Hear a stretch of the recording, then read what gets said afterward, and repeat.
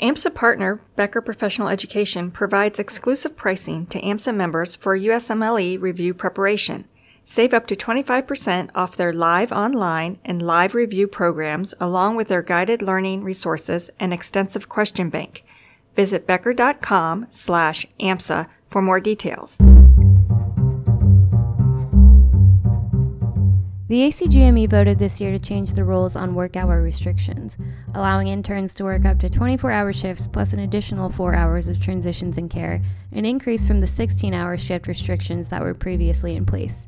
So this change goes into effect this month in July, but how can you stay resilient going into your intern year with this change in place? Welcome to the AMSA AdLib podcast, where you'll hear from med students and experts alike. I'm your host, Christine Camizio. Dr. Pranay Sinha was one of the residents placed in the iCompare trial years ago, and as a result actually was working longer shifts than the 16-hour restrictions put in place at the time. In Dr. Sinha's personal opinion, at the end of a 28-hour shift, you're so tired and you're working so hard to keep up. You're not quite there cognitively, and you're not in a position to receive knowledge or think or dive deeply into clinical reasoning and clinical knowledge by the end of the shift. And looking at the changes put in place by the ACGME, he feels that a lot of studies look at what happens to patients, finding that there were possibly no difference between the 28-hour calls versus the shorter shifts. But those studies aren't necessarily based on the outcomes of interns themselves. Dr. Daniel H. Gauger, AMSA's 2017-18 Education and Advocacy Fellow, spoke with Dr. Sinha on ways to stay resilient during your intern year as the longer work hours go into effect. Here's Dr. Gauger. Welcome, everyone, to the AMSA AdLib podcast. My name is Dr. Daniel Gauger, Education and Advocacy Fellow at the American Medical Student Association. With us, we have Dr. Pranay Sinha. So, Pranay, could you give us a little bit of an introduction? Absolutely. I'm actually a recent graduate of the Yale Internal Medicine Residency Program. And this year I'm working as a hospitalist, as an overnight hospitalist at Yale, working primarily in the hem-onc and step-down units. And this is sort of a year of self-discovery and sort of self-improvement for me, where I'm trying to work on my clinical skills a little bit more, doing some research and advocacy for tuberculosis in India, which is my passion. I'm going to be an infectious disease doctor specializing in tuberculosis. So this is it's a really exciting year, lots of little projects that I'm doing, one of which is thinking a little bit more about finding joy in residency, and it's a pleasure to talk to you about this stuff, Dr. Daniel. So on a related note to that, one of the things that I know you do a lot of is writing, and I saw that you have written an op-ed that ran in a few different places, like HuffPost, and I think maybe even Kevin MD, but it was called A Medical Intern Writes to His Future Self. And you talked about your dream of being an eccentric train conductor with an affinity for shoe polish and writing novels, which is great. So, I thought that posed an interesting question, though. Many people look at extracurricular things as just simple CV boosters, but what do you think the larger significance is of remembering who we are and once were outside of medicine? It's a great question, and it's one that sometimes seems theoretical in residency because that's, I think, why residency is so challenging, because our identities as physicians threaten to swallow our identities overall completely. But I think it's so important to stay true to who you are and to continue the aspects of your identity outside medicine, because we spend so much time trying to improve other people's lives and saving other people's lives, but it's hard to value those lives unless you have one of your own. In residency, I met my wife, and she's been such a big part of my life, and it helps me relate to my patients in a completely different way, and actually have far more empathy when I see them, get, like, for example, if I see a wife losing her husband, or vice versa, I sort of have a far deeper and more personal understanding of what that must feel like. And that is what prevents me from developing that depersonalization, which is an aspect of burnout. And I do that through having a life of my own, having my own relationships with my parents, my friends, my wife. So I feel like it's really, really important to keep your interests outside medicine alive in residence, to stay human and to stay a good physician. So you brought up an interesting word that I want to spend some time drilling down a little bit more. You talked about depersonalization. So, do you think that in residency, physician becomes our whole identity and that we lose those other components?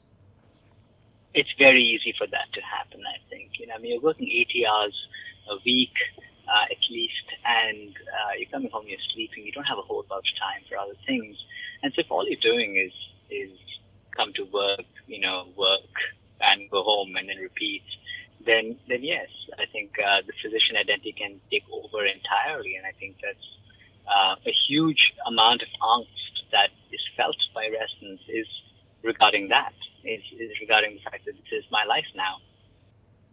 Do you think in education, in medical education, whether we are talking about medical school or are we talking about residency, do you think that physicians in training are taught to be, self-aware and introspective and reflective about their experiences and the things that they encounter working in the clinical setting? Oh, I definitely. I think it varies based on where you go for residency and the kind of clinical volume that you see and things like that. At Yale, I was very fortunate. I think we have good. We have a clinically heavy service. We work very hard. We see a lot of patients. But I think our resident reports, for example, are places where we can be quite introspective about at least the sort of the clinical medicine and stuff like that. Now, if you're talking about introspective and reflective about, more existential issues, I think at Yale we tried with resident reflection rounds and intern reflection rounds where we get together. That said, these are not artificial venues. They're definitely wellness committees. They're sort of mushrooming across the country that sort of encourage things like yoga and meditation, and I'm sure a lot of people benefit from it. I think, though, it's definitely something. That's why I write. You mentioned the fact that I spent a lot of time writing. That's kind of how I got through residency. The reason I wrote a lot was to understand what I was going through and to come to terms with it. And so writing was my coping mechanism. So certainly that helped me get through residency. So, but I've met a lot of residents who feel so busy, so overwhelmed. Not necessarily my program, but who feel so busy, so overwhelmed that they don't practice those introspective things. And sometimes they actually get into unhealthy coping mechanisms such as drinking and drinking excessively, that is.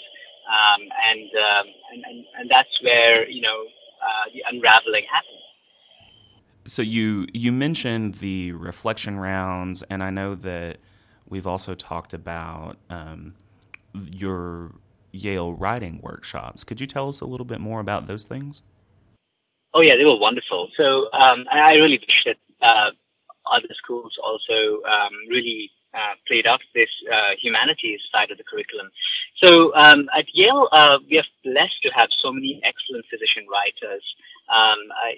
We had Richard Selzer, who was here. He passed away, as did Shep Newland, who wrote the famous book, How We Die. But even now, we have people like Lisa Sanders, who wrote this great book called Every Patient Tells a Story. We got Anna Reisman, who writes lovely pieces all the time. She just had a recent piece about taking the boards as a middle-aged physician in the New England Journal of Medicine, which I thought was a beautiful essay. So we have wonderful writers, and my program director, Dr. Siegel, he did his bachelor's in English, and he is an excellent writer, himself. So I was very, very lucky to be in a program where writing is appreciated. In fact, I wrote an op-ed in my intern year on intern suicide, and I don't think it would have been published had I not had such a strong community of writers supporting me and helping me temper my sort of the statements that I was making in the piece. And so we have a writers' workshop that happens. It used to happen annually. Now it's every other year because it's kind of it's an expensive proposition. But it's a very cool thing where we get together for 2 days. Our chiefs make sure that we get that time off if we are selected. The way you get selected is you put in a piece that you've written. They look at the piece. If it's a good piece, it's worth sort of developing more. You get invited to the workshop. It's an intensive 2-day session where you receive criticism on your piece, critique of your piece, and you critique the piece of other people, other writers in the room as well. And you also learn some important writing skills during that period. And at the end of those 2 days, you emerge with these excellent new skills in writing, and you also actually get to improve your piece during those 2 days. And I did this with my wife, and we had a great time. My wife is co-resident, so we doing the same thing. And I think that definitely helped improve my writing to a certain extent. We also have a writing elective where you can spend time with Lisa Sanders, and she helps. So she sort of. I didn't do the writing elective myself. A lot of my friends have, and they said they benefited from it a lot. And this is more for op-ed writing. I know that Anna Reesen does multiple sort of op-ed workshops, which help residents see more. I know, Daniel, that you do a lot of advocacy, so I think these sort of workshops really help Yale residents become better advocates through their writing, which is a very, very powerful thing to do. And we're also starting an op-ed project now at Yale. I know there's this resident called Emily Pinto Taylor, and she's been getting that set up. So I think there's a very strong culture of mental humanities at Yale, and that's really sort of helped me as I've gone through residency. And I'm really grateful that I came here because I could have readily seen, like as a medical student, it's very interested in writing, but I could have readily seen going to a program that didn't value my sort of non-technical writing, and that would have made me stop writing in residency. But I came to a program that really encouraged it and kept me balanced, and that was phenomenal.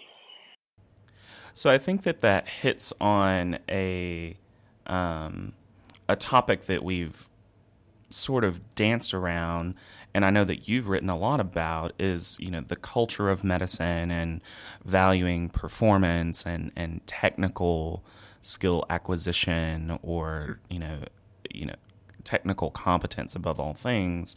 And you've described it as this very machismo type of culture. So through writing and maybe with other tools, how did you learn to hold on to, your joy and your fulfillment and be resilient in a system that challenges you in that way? So I think this goes back to my intern year, and I did my first inpatient rotation, and it was really rough. I think as all interns and residents realize, every individual rotation is a different piece. Different residents, attendings, and interns interact with each other differently, and so your experience can vary hugely. But I will just say that it was a very tough start for me in residency. I felt like I was having a difficult time presenting patients in a succinct way. My knowledge was obviously, not where it is today. And, little things like ordering tests correctly and stuff like that was hard.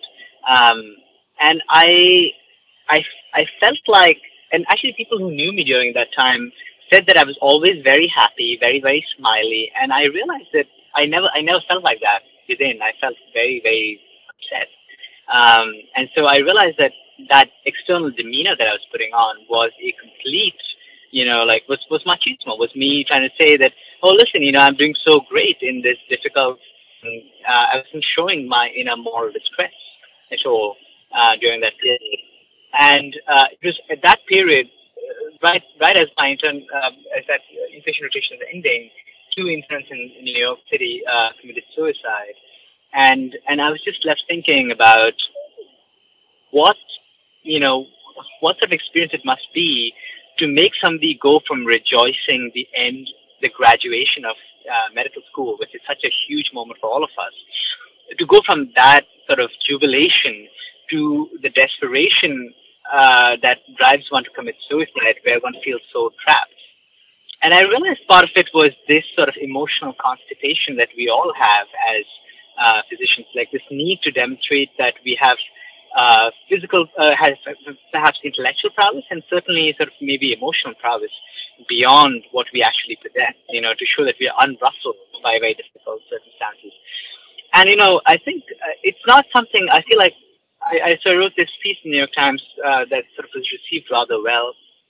I don't think I said anything that was extraordinary. I think I said stuff that we all say, and we all admit privately to each other. But all I did was I sort of just decided to go ahead and write up how I felt and send it to the Times, and I was just like 1,001 shots that they accepted it. And so I'm glad that piece got some attention, and I've heard from residents and interns from across the country who've and even higher ups who've sort of felt like that touched them somehow, that piece, which comes back to the power of writing. And I think when you have an experience like that, such a positive experience, that something you write can actually help people who you've never met, who you will probably never meet. You want to do more and more of it. So I realized that writing was a great way to express vulnerability, and I feel like that is how you get over a culture of machismo, is by encouraging vulnerability. So now, from that I learned as an intern was I'm just going to stop trying to pretend that I'm a dude who gets everything. I decided I was just going to let people know that I don't know this. On rounds, I was like, but I don't know what it is that you said. Can you teach me a little bit about that? As a result, what happened was that I learned more as an intern, and I was less afraid, and I was less stressed out, because it's like, hey, if I don't know something, I'll just let them know that I don't know something. It doesn't mean that I'm an idiot. It just means that I have gaps in my knowledge, just like everybody else. And I think once enough people start doing that, the culture of a place changes. At Yale, fortunately, vulnerability was an option because we had an understanding group of residents and physicians and attendings. So I was fortunate to be in a place where my exercises in vulnerability were well received. And I feel like that should be the case everywhere. So if you're trying to get over that culture of machismo, the best way to do that is to not be punitive when somebody expresses their vulnerability, but instead using that as an opportunity to support them through whatever it is.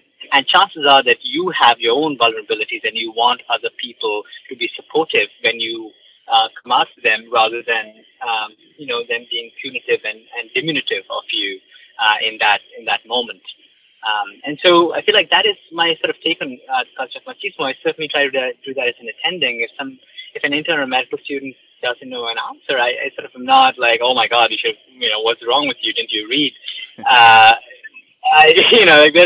That's not productive. That's just going to make them feel crappy, and they still don't know the thing.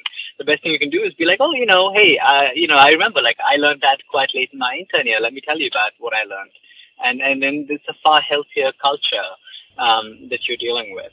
So you've hinted on, directly addressed rather this larger cultural shift, a change in the paradigm. And, we know that there is research out there that describes the physician personality, or, what are some characteristics of typical physicians. And we're kind of illustrated in this trifecta of having an over-exaggerated sense of responsibility mixed with unending guilt and ongoing self-doubt.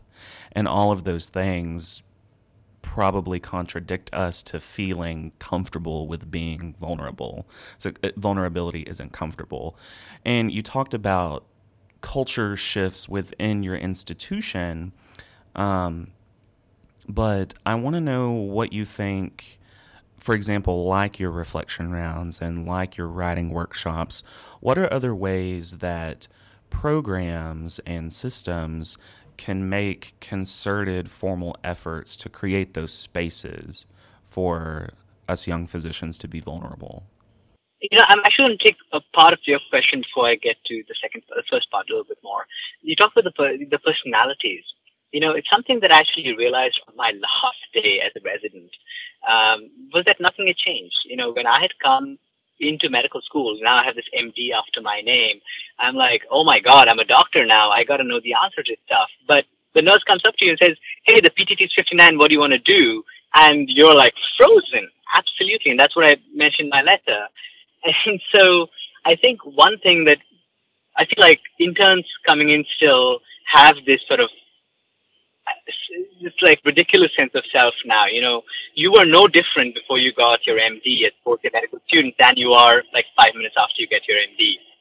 Arguably, you probably know more at the end of your third year than you do at the end of your fourth year, because a lot of us spend a lot of fourth year interviewing and holidaying. So I feel like the one thing I wish could be done is when medical school students graduate from medical school, I think their achievement should be celebrated, but they should be given a more realistic sense of what to expect going into intern year. They should be told that, hey, listen, congratulations, you've done this amazing thing. We think you have the potential to be a great doctor, but you have to go through residency first. Okay, don't expect to know everything. If you could handle the workload, you wouldn't need to go through residency. Okay, so I feel like I saw that in like my last year as an intern, as a resident, I see the same pattern in my intern. Poor thing, she was doing a great job. She's absolutely wonderful, so smart, way smarter than I was as an intern. And yet, like, I see her like stressing out about things. I see this glazed look in her eye, kind of like a frenetic sort of energy to her. So I told her, listen, you need to actually take that white coat off, go down to the cafeteria, sit by the water fountain, eat food, relax, and come back in 30 minutes. I will cover your patient in the meanwhile. And she was like so resistant at first to even doing that, because somehow she felt like taking my help for that half an hour somehow was beneath her now that she was a doctor. And fortunately, she listened to me and she felt a whole lot better after she came back with a belly full of food and some time to reflect and relax. So I feel like that masochistic, almost like, it's not exactly masochistic, but it's that weird sense that new interns have. You know what? Let me just actually go back and rephrase all of this, because I feel like I could say this a lot better. I think I'm going to start the answer to the question at the beginning. It's mine. Mm-hmm. So Daniel, I'm going to answer the first part of your question actually before I get to the second part. The first part is who goes into medicine and the kind of personalities that we develop. I think a very, very key part of it is what happens between medical school and intern year. In medical school, we're handling 2 or 3 patients, maybe 4 patients, and we feel real good about ourselves. As an intern, you're handling 10. And there's something about the way we graduate medical students that confers a false expectation upon themselves. And they come in with like insane self-expectations that they can't possibly meet. If you could handle the workload of intern and resident year, you wouldn't need to do it. And I see this, and I felt this as an intern. I felt as an intern that I should be able to handle it all, which is why when I realized that I couldn't handle it all, there was such a crushing sense of disappointment. And I felt it back 3 years ago when I was an intern, and I still see the exact same thing now. On my last day as a resident, my intern, poor thing, she'd been working so hard, doing such a great job, but she was still feeling disappointed in herself, and she was ignoring her personal needs, like talking about self-care. She was just like, she hadn't eaten, she'd had some water and maybe a granola bar, and she was like just looking frenetic and crazy. And I had to tell her, like, leave your white coat here, leave your pager here, I'll handle things for half an hour, go and have lunch. And she was not even like happy about doing that until I like was a little bit more firm with her and said, as a resident, I'm telling you, you need to go down, have your lunch. I'm going to handle stuff. Then she finally did it and felt a whole lot better after it. But that insane self-expectation that we develop somewhere between medical school and residency, I think that is the cause of a lot of distress, at least early on in intern year. And I definitely want that to be addressed. So if I were ever the dean of the medical school, which I don't plan to be, but if I ever were, at graduation, I would tell my medical students, hey, listen, congratulations, you've done something really, really amazing by graduating medical school. Don't think, though, that you are ready. No, it's going to be hard. You will not know everything, starting intern year, and that's okay. Giving them an allowance and an expectation for the difficulty and their, initial and the steepness of the learning curve. I think that is something that doesn't happen adequately. What we're often told is, hey, congratulations, you've done this, you're going to conquer the world, it's amazing, like the same kind of stuff that you get at the end of college. And I think that's a maladaptive thing to do. One of the best things that anybody ever did for me in that period was our program director, Dr. Siegel. He came up to us individually and said, you're starting intern year, just know that I don't expect anything of you. Like I don't expect you to know anything. Just come in with your enthusiasm and your good work ethic, and you're going to become a great doctor. But nothing is expected of you right now. You finished medical school, but this is hard, and I feel like the fact that he said that made me feel so much easier when I didn't know things. So I feel like that expectation is super important. And then on a programmatic level, what can be done? I think, again, emphasizing this, having already at Yale, we have a very graded responsibility. We don't just fling interns to their doom on day one. We sort of, we watch over them and we take care of them and gradually let them take more responsibility as the time comes. And that's great. And the other thing I think I wish happened more was that there was a boot camp for medical students. And I think many schools do have variations at this. But I feel like fourth year, I think structurally is unsound. I know this is not a popular opinion for a lot of us. Fourth year was a lot of fun, and a lot of people would not change a single moment of it. But I do think that that huge gap between third year and intern year can be detrimental to your mental health when you start in third year, because you're like, oh my God, I was so good in third year. What's happened to me? Because a lot of people do their sub-internships early on in fourth year. So there's a good 7-8 month gap sometimes for people between any hardcore medicine and then intern year. So I feel like at the end of fourth year, there should be programs to make sure that